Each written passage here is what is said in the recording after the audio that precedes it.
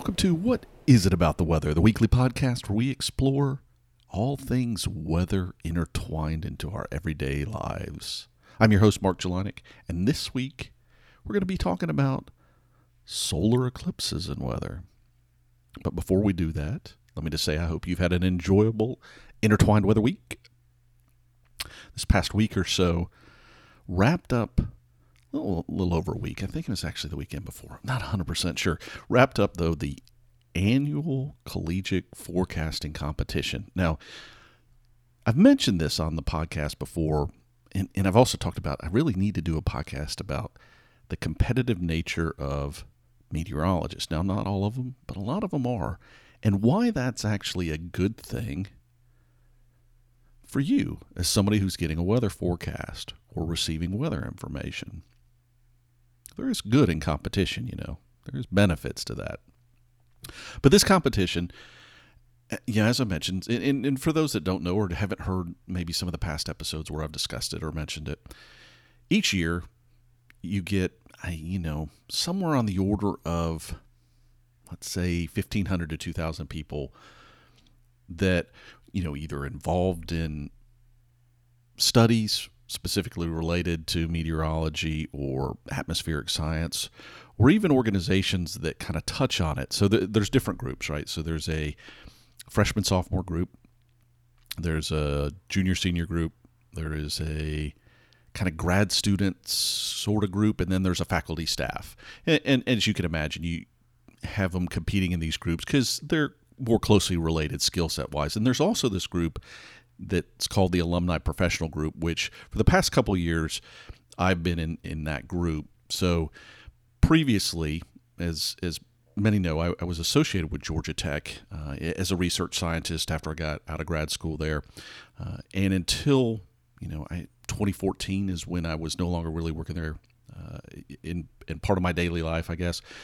But that changed, of course, this spring with teaching a class. But you got to make a call kind of at the beginning of the year what category you're in, even if your category is going to change. So one of the reasons I've continued to do the competition, so the professional category, we don't get, we're kind of the underground category. We can't really help the team, and you can understand why that is. So there's the individual competitions and there's the team competition. So as individuals, we compete with each other, but we're still not officially recognized. We're even called Category 0, oddly enough. And that, hopefully, it sounds like they're going to change it next year. So at least we're going to compete more formally with one another and can get trophies.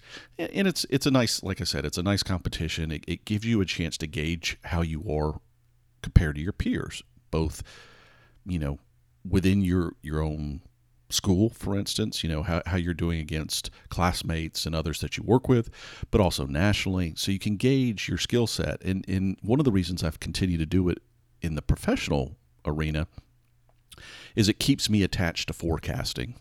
And I wanted to make sure no matter what I've been doing in other jobs, it makes sure that I'm kind of exercising that skill set. Now, for the past 2 years, I've won that category. I wrapped up another win as the competition wrapped up. But I think what was more interesting than that this year for me was the person who won the overall competition. Like I said, you compete against people at your levels. Okay, but there's also a national winner, and I've been fortunate enough. Georgia Tech's had 3 of those over the year. 2 of them is Professor Rob Black, and another was James Belanger, who I worked with at Georgia Tech and who is now working at IBM.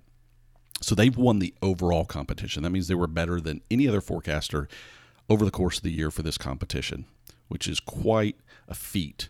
Now, as I said, at the beginning of the year, you got 1,500, 2,000 people involved in this competition, and that dwindles down in terms of how many people are actively involved in the end of the year. But even towards the end of the year, you got 1,000 people that are pretty engaged in this, and I would even say the top few hundred that have a chance of winning something are very involved.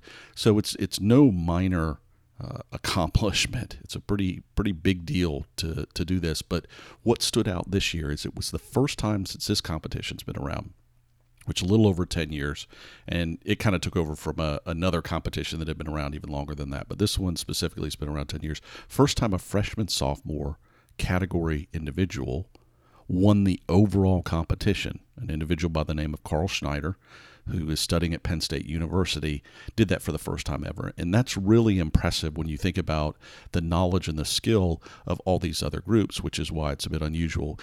It's interesting. I don't know his story. My guess is he's, probably loved weather his entire life, like a lot of people that go into meteorology. But it also gives me a sense that the knowledge of forecasting and this online world in which we live in, so often we talk about the negatives, but I have to imagine that it's been a real positive for him and allowed him to get skill sets and experience and knowledge that he might not have had in a traditional academic environment, so that he could be more competitive at an earlier stage. So congratulations to Carl.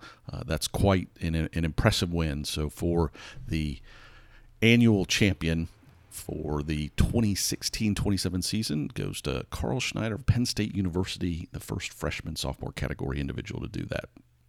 All right, so let's jump into the main topic for today. Eclipses, weather. Now, I want to thank Jack for contributing the first suggestion about doing this, and I've had a few others. In anybody who listens to podcast or watches the Weather Channel, I don't care what it is, there's a lot of people talking about a big solar eclipse that's going to impact the U.S. this year. And Jack suggested talking about it a little bit and gave some ideas and thoughts, and I've had a few other people bring it up. And specifically, they were, wanting to know about planning to view the eclipse. And we're going to do this in multi-parts. I want to cover it now. At the time I'm recording this, we're about 3 months out here in the U.S. And there's some things to be thinking about now. But as we'll get to, there's a lot that you can't really think about this early. But before we get into the actual eclipse that's taking place this year, I thought we might talk about the question of, does a solar eclipse really change the weather? Now, stories of celestial bodies changing and influencing our weather have been around for ages. Some of them real, some of them not. I mean, the classic one that we think about that's real, is, for instance, the moon changing the tides. I know that's not specifically weather, but impacting the natural environment on the Earth. Okay, so every day the moon and its position have a role on how the tides are, timing, and that sort of thing. So it's not a stretch. And of course, there's also a lot of stretch, when certain things have taken place. And this is not, surprisingly, this holds to eclipses as well as to, it would mean your kingdom would reign supreme or whatever it might be. They're both good and bad omens that have gone with eclipses. And as our science knowledge has continued to grow, we continue to understand that there's a lot that, doesn't really have anything to do with ideas that were thrown around. I always find it interesting that the whole idea of eclipses and some of the first documented, events were almost 1500 BC.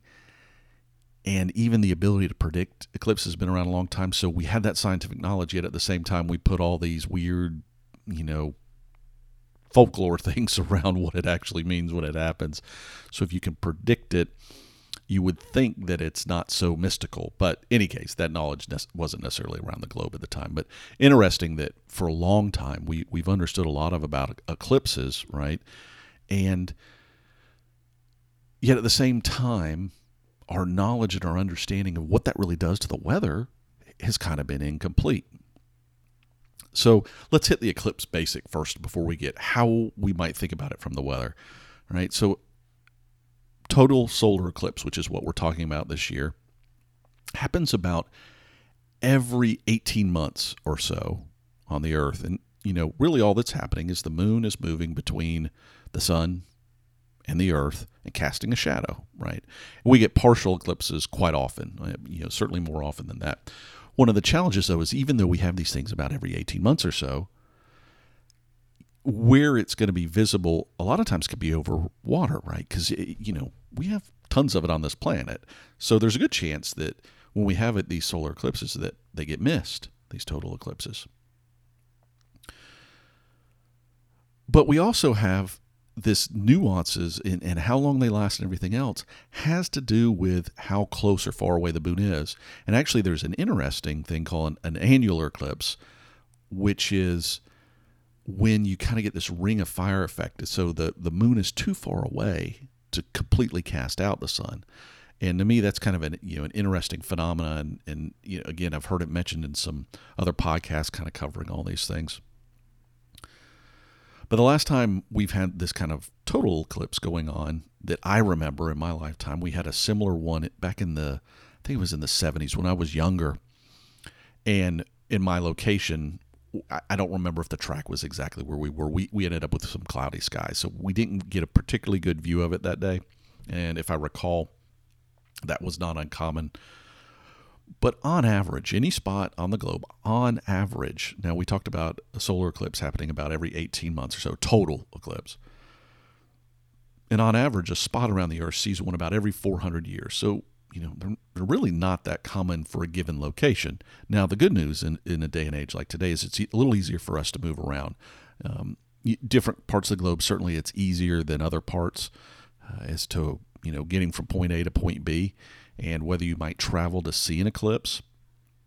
But no doubt, compared to even 400 years ago, we're in a drastically different time with, methods of transport that make it a little easier to go eclipse chasing, for lack of better terms. So we know these things. Clearly the sun is being blocked out, and as you can imagine, all right, that's going to have some impact on the weather. And the question is it really localized, or is it something broader in nature? Now, a total solar eclipse, again, we're talking averages here. Usually for a given location, if it's in the swath that is where the shadow is going to be cast, where you can see the full eclipse, it lasts about 2.5 minutes. It can be a little more, a little less. The one in the U.S. this year, I think, peaks at about 2 minutes and 40 seconds, so a little bit longer than 2.5 minutes. Some of the other locations that are in the swath, not so much, okay? So, around that 2.5 minute range. And in theory, I think I read somewhere it can last up to 7.5 minutes. Again, it'll depend on where the position on Earth you are and where the total eclipse is taking place, et cetera, et cetera. Where the moon's position is relative to the sun. But on average, 2.5 minutes-ish. All right. Now, you might think, well, that's not likely to have a big impact. But people have always noted it, and it's not surprising because it also does weird things to animals. So it happens. But you can imagine, right? You're in the sun one day, real bright sun, and you step into the shade, and how drastically different that temperature change might be. Or you're really sunny day, but you got maybe a thunderstorm type of cloud, and you're moving such that all of a sudden you get to where that cloud is and it blocks out the sun, and you can notice the difference. And even commenting on this, Halley, of famous Halley Comet, when he was observing an eclipse in the early 1700s, made a comment about how it felt damp and how the wind changed when it occurred. And even Clayton, I think it was Helm Clayton, discussing a 1900 era eclipse, proposed the idea, because he knew it was coming, and he took the opportunity to make observations of different people that happened to observe the eclipse. What happened in your area, and made some different hypotheses around the idea of an eclipse-driven cyclone. Now, the idea of temperature changes we get. It's pretty easy, as I just discussed, but what impacts might there be on atmospheric pressure? What impacts might there be on wind changes? And that's really what people have tried to observe. And initially, a lot of the emphasis, and again, this is even with the study of meteorology, people thought about the surface, right? Not necessarily the 3D element or the 3D perspective. And in 2015, there was a eclipse across the UK and Europe, and the Royal Society there even did a special issue on the impacts of that. So again, a good opportunity to study. And as we're getting more of these weather stations, little personal weather stations, different places, a good opportunity to gather data about what the impacts were. And Another good one to think about this. Anybody who's ever been near the coast, whether you traveled vacation there or whether you live near the coast, understands this idea of daytime, nighttime changes and diurnal changes. But it's particularly emphasized in those zones as we watch, a sunrise or a sunset as well, if you're in an area like that. And all of a sudden you feel these drastic temperature changes that can take place and the wind shifts. And the land sea breeze thing is an idea of that. So again, total eclipse only takes a couple of minutes, but the totality of an eclipse can, as it's going through its cycle, can take a couple of hours. And as you can imagine, this may or may not have an impact. So lots of research been done, lots of theory proposed, lots of scientific thought about why it would behave a certain way. A lot of computer models run, again, with this special journal edition that was done, proposing what could happen. And the real question is, are the impacts really localized, or does it cause some sort of broader scale, as hypothesized, eclipse cyclone? And the long and the short of it is, the data is inconclusive. Now, you've heard me say that before. What's interesting is the theory behind it is valid, and you can understand, and I'm not going to get into all the science too much about it, because I don't want to dwell on this and miss the other, actually viewing the cyclone or viewing the eclipse thing. The theory of could it happen is certainly there. The reality of the impacts, my guess is, the reason you may see differences from eclipse to eclipse and study to study and location to location is what the underlying state is.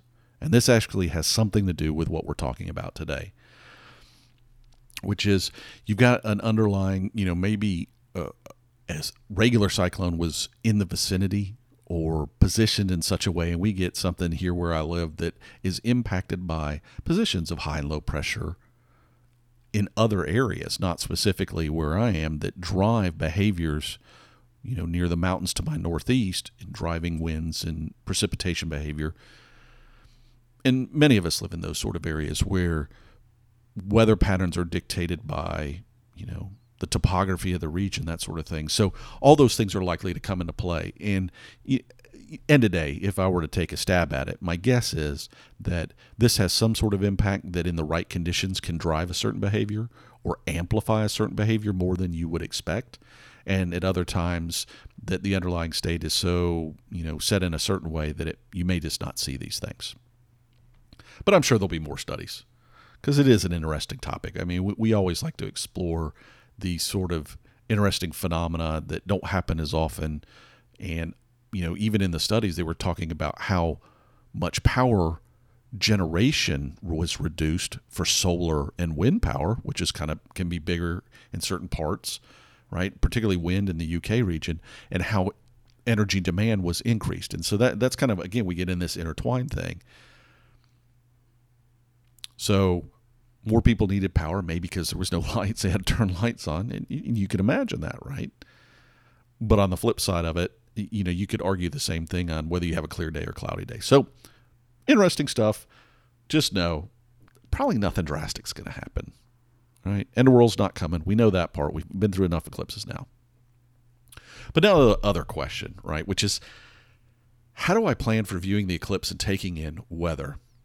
And I've heard it said before, and I don't know the source of this phrase.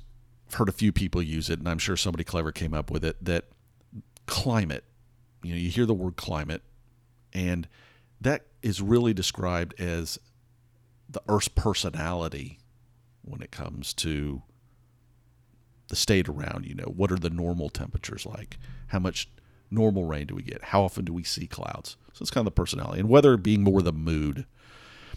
So in planning for this eclipse, and if you really want to go see it, you're going to need to be thinking about these things. Now, I know some people have already made hotel reservations and they've got their pass lined up compared to where this thing's going. And as I said, though, here in the U.S., there's a lot of places that you can get to and even stay in major cities so that you're not running into, this hotel's on the exact path. Well, I guess if you just want to be in a park where the thing may be, and there are cases of that. There's some great places that would be like awesome vacation spots that are also great from a standpoint of, well, I was going to be there anyways. Those places are going to get probably booked up. But if you really want to chase the eclipse, you don't need to necessarily be in one of those places.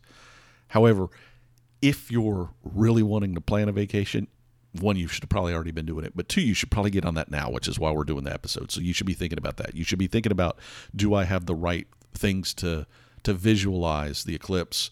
What kind of protective glasses do I need? And there's a lot of stuff written on this. And I'll put a few links in the show notes just broadly that are great resources for, NASA's got one about how do you just in protecting your eyes and looking at this thing. Now, when the total eclipse is going on and the sun truly is blocked out, in theory, you can look, but, if you get either side of this thing, just by, a few seconds here and there, it can be really damaging to your body. So you really should be viewing things through these glasses and whatnot that are specially made.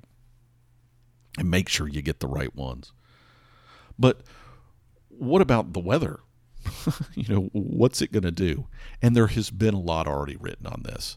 Again, I'll have some things in the show notes. But as I said, we got this climatology piece and we got this weather piece. I'm going to do another thing when it's really about the weather, probably in early August, maybe late July. I'll do another episode because there are some things we could go on and on about it, but we don't know it, right? I can't tell you what it's going to be doing in Atlanta a few weeks from now, much less a couple of months. But what we can talk is the underlying state and what are the odds. And in some cases with the climatology for a region, that's what we're talking about, right? What are the odds? And there have been there's some websites, and one of them is done in conjunction with a meteorologist who used to work, I believe, for the national organization in Canada. I'm not 100% sure on his background, but I know he's a Canadian meteorologist and has done it for years, but he's also into eclipse viewing. And he's put together some things about clouds and about the cloudy nature of different places along the path. So that's one element of it. Now, we talk about that as things go. August is probably about as good a month as any for us to have eclipse viewing here in the U.S., because it is one of what we would classify as the most, generally speaking, on average, sort of benign months that we have. We're not in severe weather season. We're not at the peak of tropical cyclone season.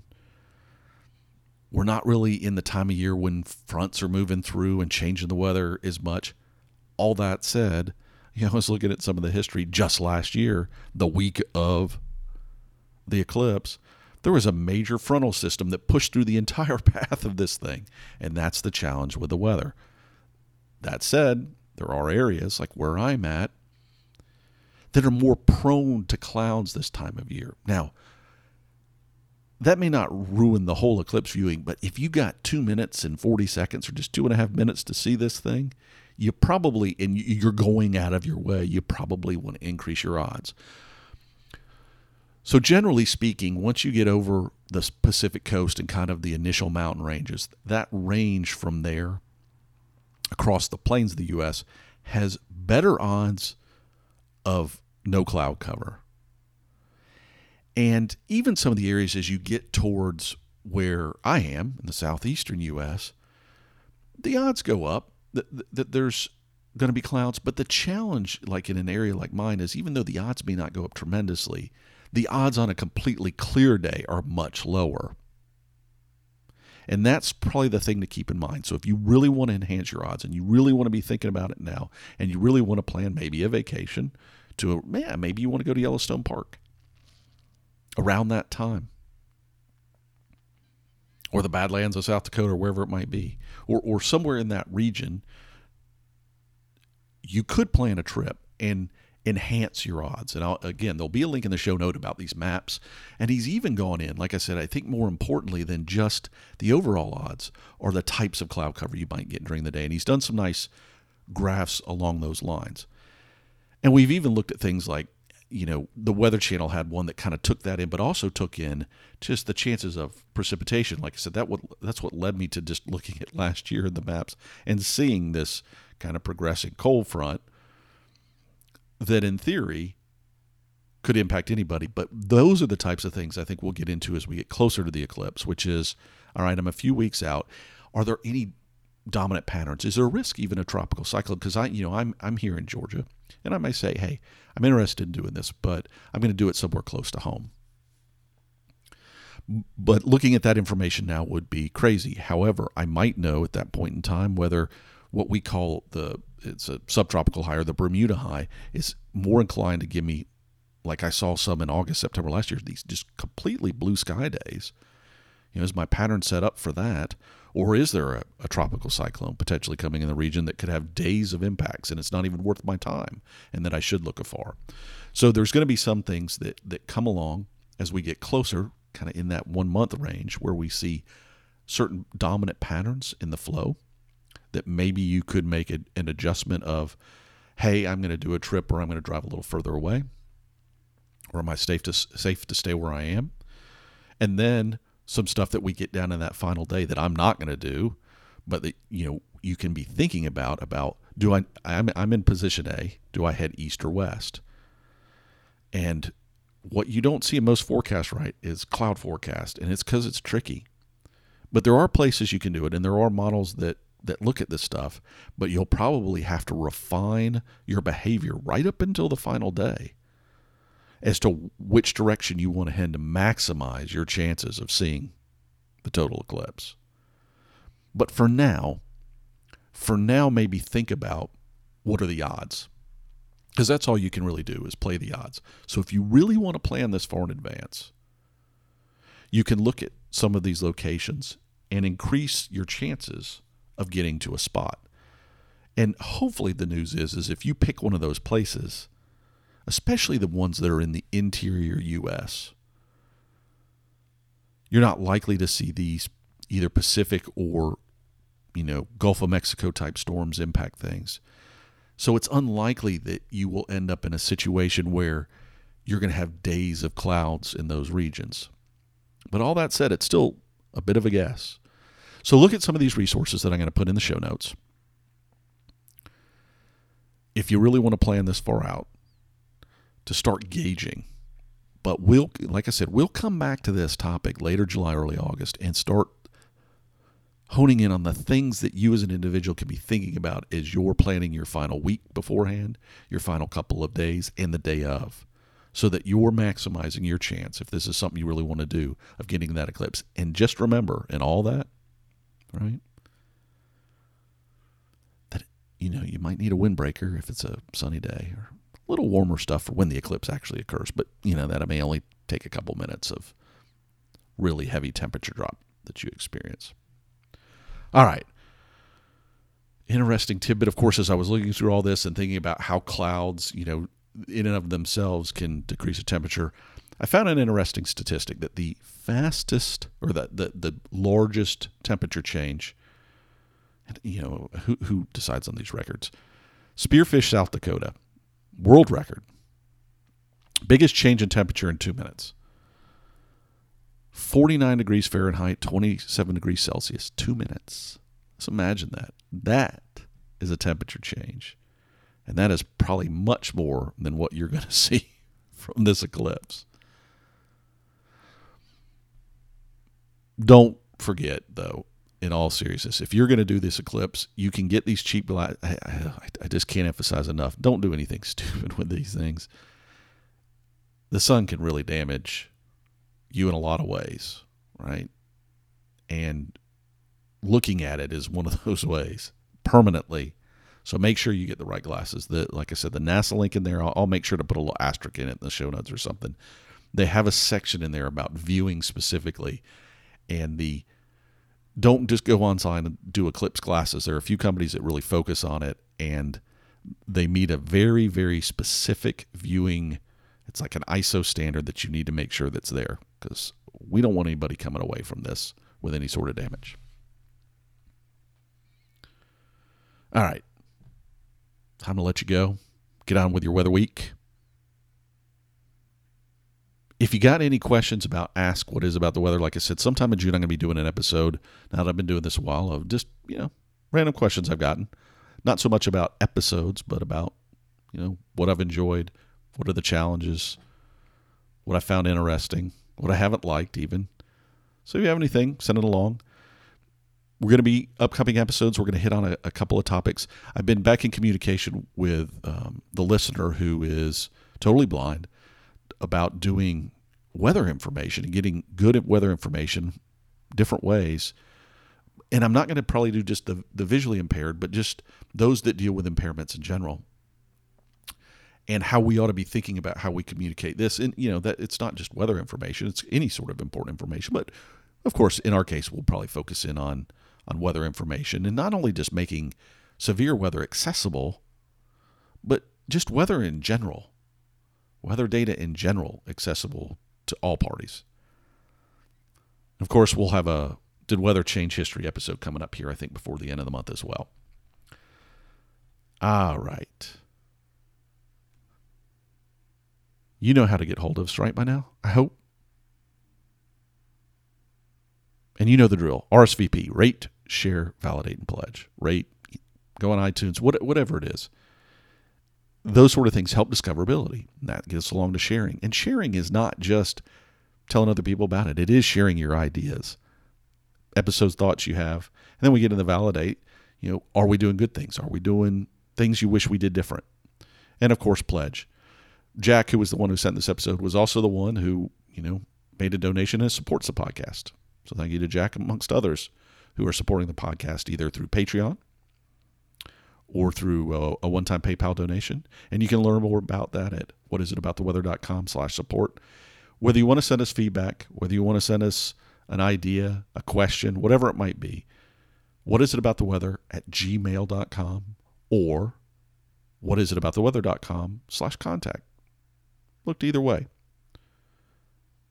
So until next time, may you have an enjoyable and an interesting, of course, intertwined weather week. Because as we all know, there's much more to weather than the weather itself. We're tired of hearing our Uncle grovel, so please support him on patreon.com/weather. There's your 2 White Sofa production.